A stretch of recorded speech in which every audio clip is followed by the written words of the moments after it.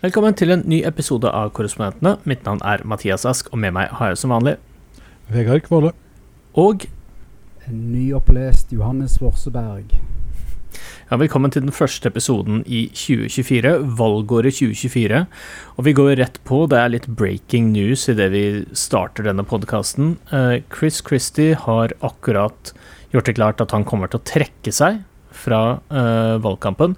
Vanligvis så ville jo ikke gjort et veldig stort nummer ut av at personen som ligger på en ganske klar fjerdeplass trekker seg, men her gjør vi et lite unntak fordi Chris Christie har en god porsjon velgere i New Hampshire ifølge meningsmålingene, ofte vært så høyt oppe som 10 eller 12%, og de kan jo være veldig gode å ha for Nikki Haley, som seiler opp som det soleklare alternativet til Trump, og har gjort det mye bedre i New Hampshire de siste ukene. Ja, dette er godt nytt for Nikki Haley for så vidt. Hun skal fortsatt få det tøft i New Hampshire, i primærvalget der, men det er sannsynlig da, at mange av disse velgerne selvfølgelig går til Nikki Haley, og at det kan gi henne en liten ekstra boost. Og ja, så spørsmålet er jo da om det er jo selvfølgelig Trump fortsatt som er den soleklare favoritten over hele linja, men ja, det er mulig, det øker mulighetene hennes litt grann. Mye av det som holdt Chris Christie tilbake var jo på å få Nikki Haley til å innrømme at hun, eller til å si at hun ikke skulle stille som si ja til å være visepresident for Trump, og det klarer hun ikke et klart svar på. Og altså Chris Christie sin kampanje har jo vært å ta Trump for den på en måte pesten han er for amerikansk demokrati og politikk. Så det har jo vært en voldsom sånn, frustrasjon over at han har brukt så lang tid på dette. Det har jo blitt omtalt som en slags veldig lang egotripp hele løpet hans. Når han har sett han har hatt så lav oppslutning som han har hatt han har jo kun vært i New Hampshire så å si og hatt kampanje så det forstår det den som klarer det men det er, for all del det gjør jo ting litt mer spennende for det som skal skje fremover. Hele hans kampanje var jo nettopp å gjøre det bra i New Hampshire, dermed få momentum og så komme seg videre. Og det har han jo da ikke klart, åpenbart, å få det momentum han hadde håpet på da. Men, og det er jo liksom, det sier jo veldig mye om det republikanske partiet. Han har jo hele tiden vært den eneste sånn virkelig sånn Trump-kritiske som har gått hardt ut mot Trump og kritisert ham på alle måter, og nå og det vil jo ikke da republikanske primærvelgere ha, åpenbart. De vil ha Trump, eller ulike nyanser av Trump. Ja. Men var Christie egentlig noen gang sånn den rette kandidaten til å gå imot Trump? For han har jo en spesiell historie med at han i 2016 var jo den første presidentkandidaten som støttet Trump etter at han hadde gitt seg. Så han har hjulpet Trump i sånne presidentdebattforberedelser, og han har jo i det hele tatt en lang historie hvor han ikke, altså, han er jo også en sånn flip-flopper, akkurat sånn som Nikki Haley for så vidt også har vært med Trump, hvor hun har vært en del av administrasjonen hans, hun har vært veldig kritisk, og så har hun vært liksom støttende til han igjen, og det preger vel alle disse republikanerne, at de har ikke hatt helt sånn ryggrad når det har kommet til Trump, de har på en måte bare vært veldig sånn opportunister. Han har for så vidt hatt han har jo for så vidt hatt det når han valgte å ha ryggrad, så har han vært den eneste som har stått i det da. Det skal han ha. Men for all del, altså han skulle ha stilt i 2012. Alt etterpå har bare vært fiasko på fiasko fra hans side. Altså det var jo snakk om at han skulle være visepresidentkandidat, men det ble jo slått ned av Jared Kushner. Vi trenger ikke gå inn det nå, men det er en helt sånn utrolig fascinerende forhistorie her mellom både Trump og Christie, som har kjent hverandre i 25 år, men også det at Jared Kushners far ble vel sendt i fengsel av Chris Christie for en korrupsjonssak i sin tid. Ja. Og det er en øks de ikke har klart å grave ned, ikke det du sier? En stridsøks. En stridsøks, rett og slett. Men da har vi jo da kan vi jo kanskje si oss litt ferdig med Chris Christie for denne gang. Hvem vet hvor han dukker opp? Sikkert i en eller annen TV-kanal som ekspert på et eller annet tidspunkt. Men nå sitter vi igjen med 4, eller kanskje teknisk 5 kandidater, hvis vi regner med Asa Hutchinson, som fortsatt ikke har gitt seg. Du har aldri mistet troa på han du, Mathias, har du det? Nei, det var jeg tror det var Politico som hadde fulgt han sånn on the campaign trail i Iowa nå i helgen, og så hadde de hadde stakkars Asa Hutchinson ringt på døren til noen i Iowa og skulle liksom drive litt valgkamp der da. De som åpnet døren bare sa sånn, ja, du er helt fantastisk, ja, hvem er det du støtter nå? Som at han sier, nei, jeg har ikke sluttet, jeg er fortsatt med i racet. Vi skal bare skyte inn der også, denne uka her så var jo også Bidens eneste utfordrer på demokratisk side, kongressrepresentant, som også drev valgkamp i New Hampshire, Dean Phillips, og hadde også et valgmøte hvor ingen møtte opp. Så han går ikke akkurat på skinner der heller, kan man si. Nei, stakkars. Det er vanskelig å være litt sånn kandidat bakerst i feltet og prøve å få litt momentum og sånne ting. Jeg vil jo si, bare før du går videre, mistenker jo mange av disse som stiller og står i lenge. Det er jo bare et forsøk på å få talejobber og bokprosjekter i etterkant. Det er en voldsom sånn jobbsøknad utover det. De vet jo at de ikke har noen sjans, men det at de får medieoppmerksomhet, det er jo penger i USA å være i søkelyset. Altså det er jo, hvor mange var det som ikke var med i Trumps administrasjon som var med og ble kastet ut og skrev bok? Altså det var jo samtlige som har gjort det, og det, ja. Det tror jeg er et godt poeng, Johannes. Jeg tror det er mange som nettopp det å stille som kandidat, både her selvfølgelig, særlig som presidentkandidat, men også på andre politiske valg i USA. En del av det handler også om å liksom posisjonere seg og få et navn i enkelte kretser. Så det gjorde jo litt nær av i den TV-serien Succession med han her eldste broren som han måtte få de til å si på TV-en at han hadde 1% for å være en del av samtalen. Altså det er så desperat den er her i USA for å liksom være noen i det her, ja. Fantastisk serie for det. Men vi sitter da altså igjen med Donald Trump, Nikki Haley, Ron DeSantis, Vivek Ramaswamy som de 4 seriøse kandidatene, i hvert fall de vi kommer til å se på talerstolen i Iowa på mandag, natt til tirsdag norsk tid, da, når primærvalget er i gang. Altså, jeg synes dette har vært veldig merkelig primærvalg til nå, fordi det er så få kandidater. Bortsett fra DeSantis så er det jo ingen sånn nåværende politikere med et stort navn som har turt å utfordre han. Og så har så mye vært preget av at Donald Trump har blitt tiltalt i så mange saker. Han er jo nesten mer i rettssalen enn han er ute og driver valgkamp. Han driver jo valgkamp fra rettssalen. Det er jo det han holder på med. Han samler jo inn penger. Altså han var jo i retten i går helt uten å trenge å være der for de skulle gå gjennom noen argumenter, og det hans desperat mail hans, liksom det tiggerbrevet han sender i forkant av dette det er jo bare en måte for han å gni ut penger av fattige republikanere. Og han ville jo også egentlig han ville jo helst holde sluttprosedyren selv i denne bedragerisaken i New York, altså i morgen når vi spiller inn dette. Det ble også da angivelig stoppet av dommeren der, så han får ikke gjøre det, men det er jo også da åpenbart noe som han da sannsynligvis ville brukt som en sånn politisk talestol, mye mer enn en rettssak egentlig. Men for å gå litt tilbake i tid, altså for akkurat 2 år siden, i midten av januar, så var vi jo midt i de etterdønningene av 6. januar. Man forberedte seg på at Biden skulle bli president. Det var ikke sikkert om Donald Trump kom til å dukke opp på innsettelsen. Det gjorde han heller ikke. Han dro rett før det. Men på den tiden så virket det jo helt usannsynlig at Donald Trump kom til å bli republikanernes neste presidentkandidat, og nå er vi da altså 4-5 dager før Iowa, og han er jo storfavoritten. Ja.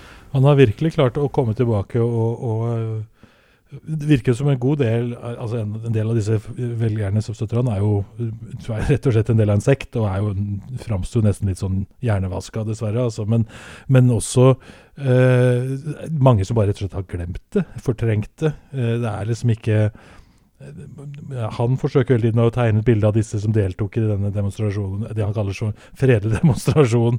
Han kaller det jo nå det var så mye kjærlighet. Ikke sant, det var så mye kjærlighet, og han snakker liksom nå om dem som offre, eller gisler, rettere sagt. Og han krever liksom at Joe Biden skal sette dem fri, og så videre.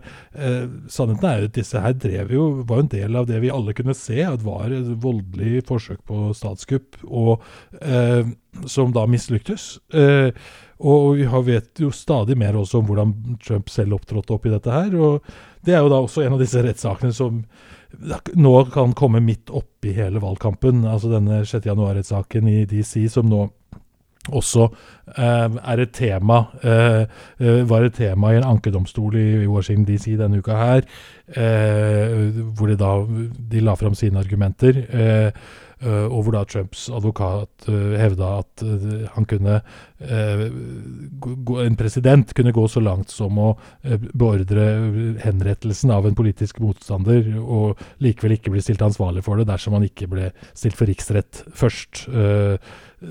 Dømt for riksrett først, rett og slett. Så det jo det argumentet som der, og den saken skal jo etter planen komme opp 4. mars, men og da vil jo igjen da også få en del påminnelser om hva Trump gjorde da, for 2 år siden, åpenbart. Og 4. mars jo dagen før supertirsdag. Så hvis denne datoen holder, det det jo stor tvil om da, men hvis denne datoen holder, så kommer jo alt dette opp i her, og det jo en vanvittig situasjon. Altså det jo helt sånn, det nesten ikke helt lett å ta det inn over seg hvor sprø denne situasjonen med at han skal fly rundt i alle disse rettssakene.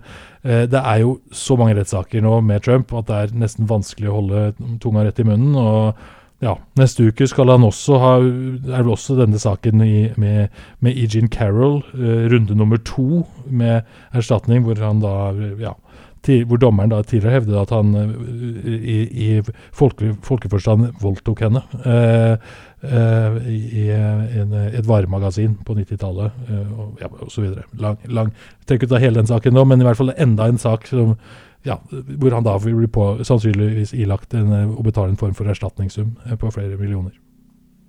Altså Trump har hatt på en måte etter liksom han måtte gå av som president, så har han hatt 2 nær-døden-opplevelser som politisk sett. Det var jo på en måte rett etter 6. januar der han gikk på en måte litt inn i hiet, og det hadde jo nesten ingen folk rundt seg. Altså han var vist veldig sånn sint og frustrert over alt det som skjedde.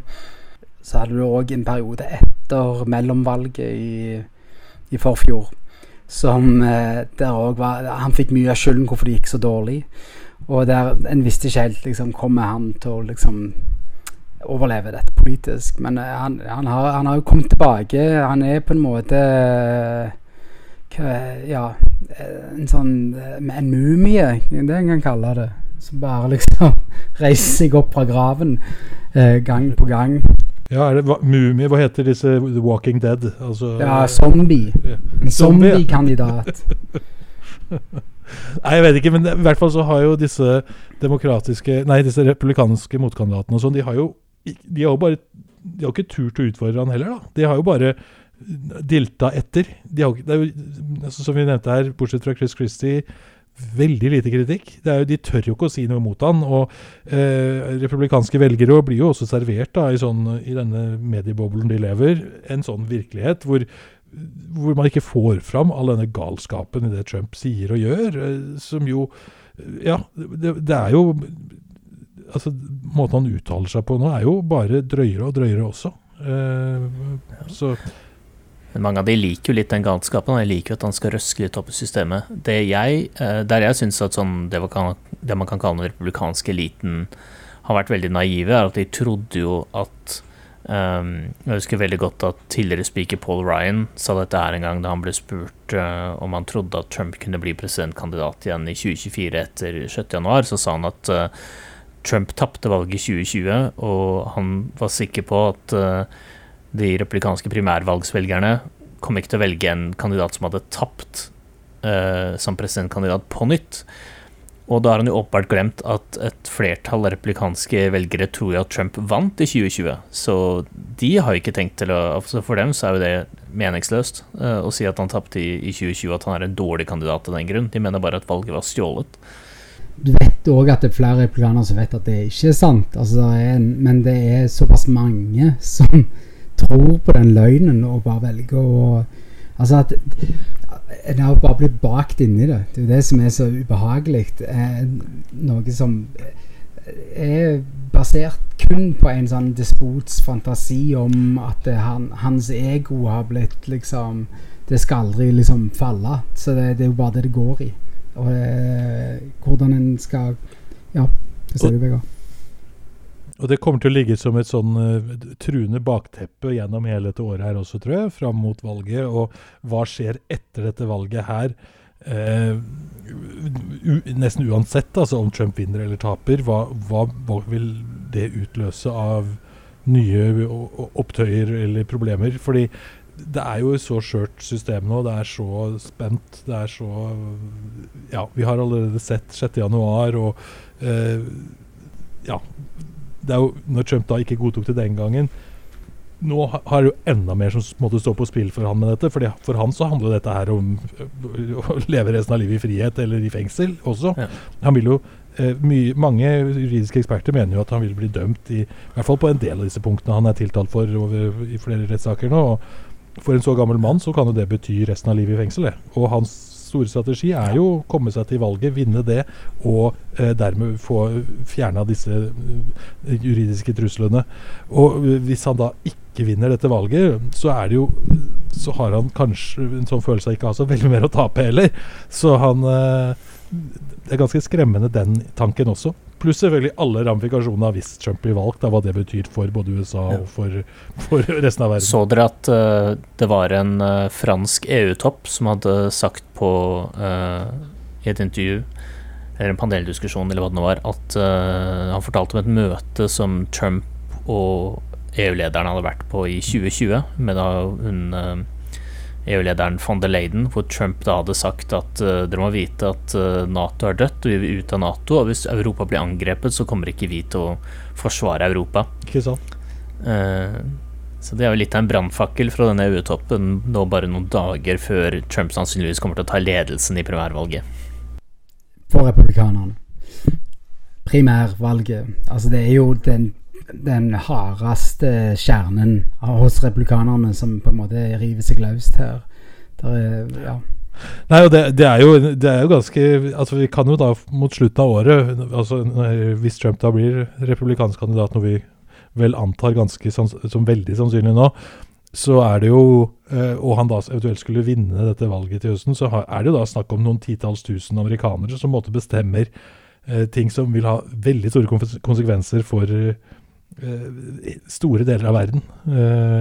Så det en ganske dette utvilsomt en av årets aller største saker vi på en måte i gang med nå, altså. Og vi jo også i den situasjonen at Trump leder på veldig mange av meningsmålingene, faktisk de fleste meningsmålingene mot Biden akkurat nå. Jeg vil bare hive en ting før vi går på den, men altså etter 6. januar, alt som har vært på en måte ansamlinger, altså han har disse ralliesene sine der det kommer masse, vi har jo vært på disse med også, all slags forskjellig, men i forhold til andre ting der det skulle være liksom møter i DC og han, så har det vært ekstremt sånn sobert, eller sånn labert oppmøte, vil jeg si. Altså det har vært mindre enn det som har vært fryktet. Så det jo mye rart som har stilt opp på disse tingene. Altså det jo folk som ikke har virkelighetsforståelse. Så det jo kanskje eneste lille håpen har. Altså det ikke den smarteste gjengen en har å forholde seg til som prøver å ta over samfunnet. At det fremdeles, altså til og med Høyesterett gikk jo ikke veien for å liksom hjelpe Trump forhold til det som ikke var sant, selv om han valgte ut store deler av Høyesterett.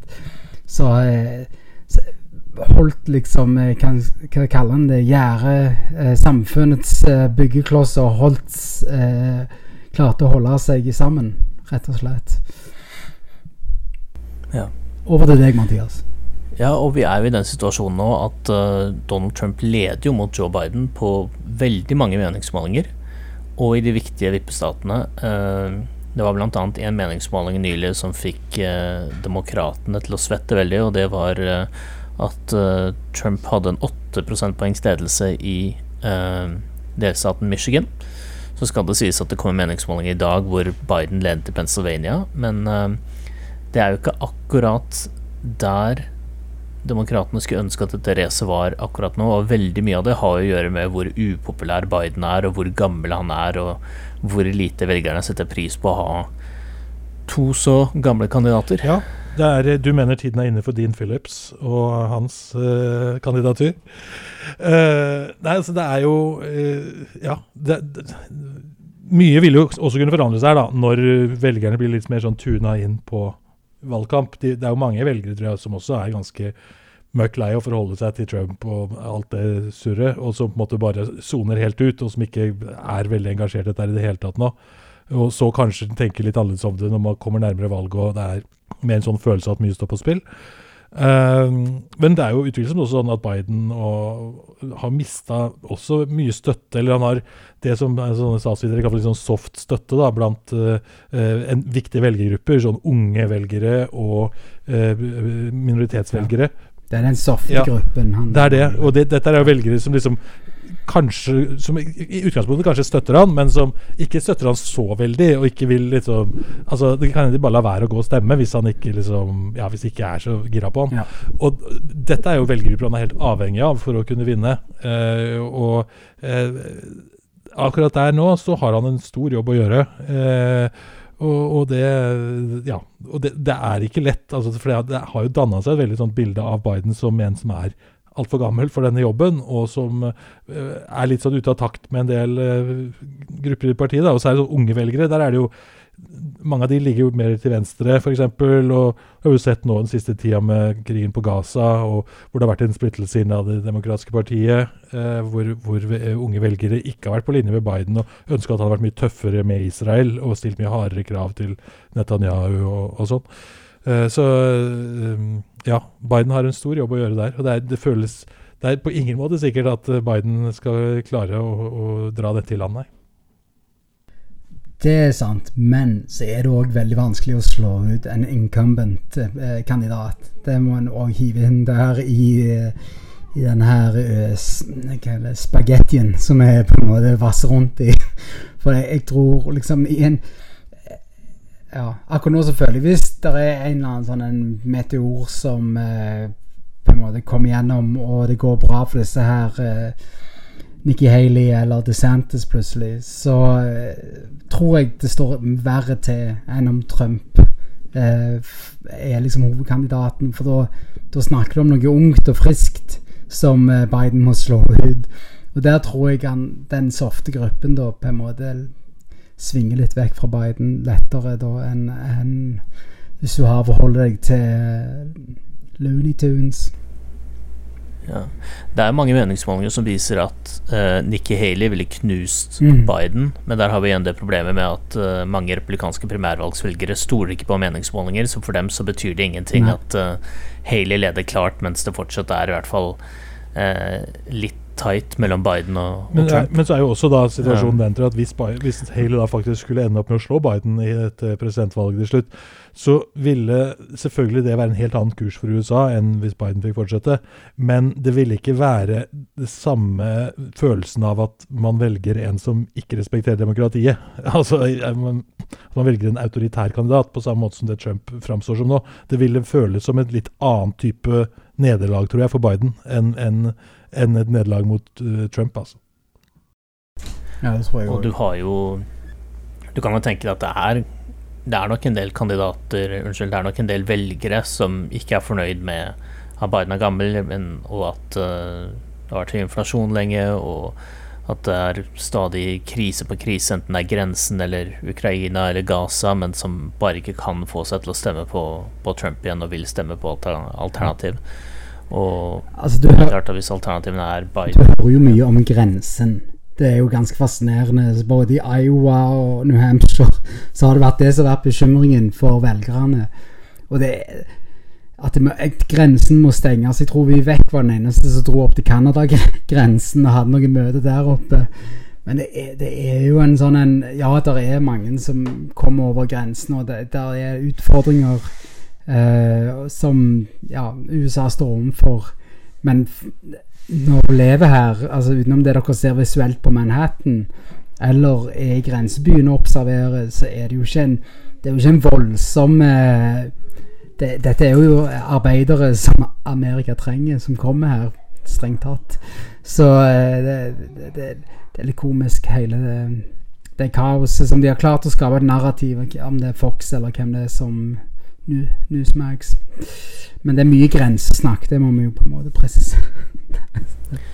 Veldig mye grensesnakk, og grensepolitikk en av de sakene som det virker nesten som at hver gang man diskuterer det, så det jo alltid bra for republikanerne. Det jo en sak hvor demokratene litt på defensiven, kanskje litt splittet. Noen vil jo være veldig innvandringsliberale, noen vil kanskje være litt mer innvandringskritiske, mens republikanerne kanskje litt mer samlet om hva de skal gjøre. Ja.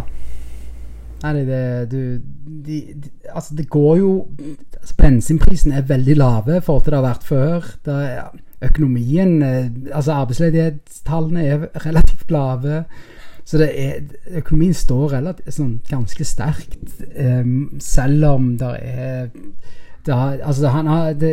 inflasjonen jo også nå forventet eller forespeilt å være liksom noe av det laveste på lenge i økning, så de har jo satt inn de på en måte grepene som kan så de kan for å liksom justere økonomien og justere, altså Norge har jo sett flere liksom industrier få liksom rekordlønnsforhøyninger og så videre, så det jo ja, ting går jo egentlig en positiv vei også, men det å kommunisere det og få folk liksom engasjert rundt det der det ikke demokratene de flinkeste.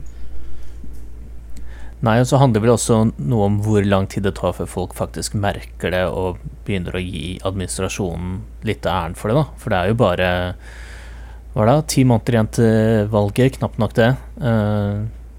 Så Biden vil jo ikke være den første presidenten som taper et valg før det virkelig har begynt å snu, og så får hans etterfølger høste alle fruktene av arbeidet som ble gjort i hans siste år. Trump tegnet jo et litt motsatt bilde her nå nylig, hvor han snakket om at økonomien nå bare liksom var running on fumes fra det han selv gjorde da han var president, og at han håpet at man fikk en kollaps i økonomien nå før valget, slik at ikke han endte opp å bli en slags Herbert Hoover selv, som liksom fikk hele dette børskrekket i fanget. Så Trump har jo da, altså igjen, det jo en helt hinsides strategi fra en presidentkandidat selvfølgelig å gå ut og ønske et økonomisk kollaps i løpet av de neste månedene slik at amerikanske arbeidere blir hardt rammet av det. Men allikevel, det blir bare sånn lite blaff liksom, når Trump sier noe så sprøtt. Ja. Så, ja. Det altså en kandidat som helt lever etter helt egne regler i forhold til det man har tenkt. Og jeg tenker vi kan sette en strek for denne episoden for denne gang. Den siste episoden vi spiller inn før primærvalget begynner. Neste gang vi spiller inn neste uke, så kommer vi til å ha resultatene fra Iowa, og vi skal snakke en del om det. Det gleder jeg meg veldig til. Jeg drar til Iowa på lørdag, og blir der til tirsdag, så det blir veldig spennende å se. Det meldt 20 minusgrader i Iowa. Det gleder jeg meg ikke veldig til. Vi sender deg thoughts and prayers på den turen, for å si det sånt. Jeg opplevde lignende forhold når Ted Cruz, jeg reist rundt med han i 2016. Da var det også sånn, fryser deg i hel temperatur utenfor. Du følte du liksom på en annen planet. Hva det som skjer? Det blir helt sånn umenneskelig. Og det blir sikkert ikke noe særlig kaldere, det blir sikkert ikke noe særlig varmere i New Hampshire uka Nei, men etter. Den der innenlands kulden som kommer fra Canada der, ganske... Men Des Moines har jo i hvert fall sånne airwalks, så du kan gå innendørs mellom husene i sentrum, sånn over bakkeplan. Det jo... ja, det det ikke New Hampshire. Har den det? Ja, det har de. Det meg og Vegard med lommekjente i de... Jeg trodde bare var Minneapolis, men det ikke... Jeg har hatt stor glede av de før, ja. Ja. De har jeg ikke sett før i Des Moines. De må jeg sjekke. Har du noen gang vært i Iowa? Hvis du ikke har gått i skywalksene? Nei, det er et godt poeng. Og det, altså, en silver lining med New Hampshire er jo at det er så korte avstander fra bil til, det er jo sånn knøttas, altså, den her Nikki Haley-fadesen med å ikke innrømme slaveriet, liksom med en gang, når vi ble spurt om hva var grunnen til borgerkrigen på 1800-tallet, det skjedde jo rett der jeg hadde min, vi kaller det, da jeg drev og gjemte meg i første del av covid i 2020, North Conway, det var der jeg var, så jeg var jo en liten landsby som heter Freedom, New Hampshire, som var, ja, det nærmeste var North Conway, det å gå på Walmart eller Targeten der da, så det er litt morsomt. Flashbacks. Ja, gode minner. Men tusen takk for at dere to var med, og takk til alle som hørte på. Mitt navn er Mathias Ask, og med meg var Vegard Kålne og Johannes Berg. Denne podcasten er støttet av Fritt Ord, og vi snakkes igjen neste uke.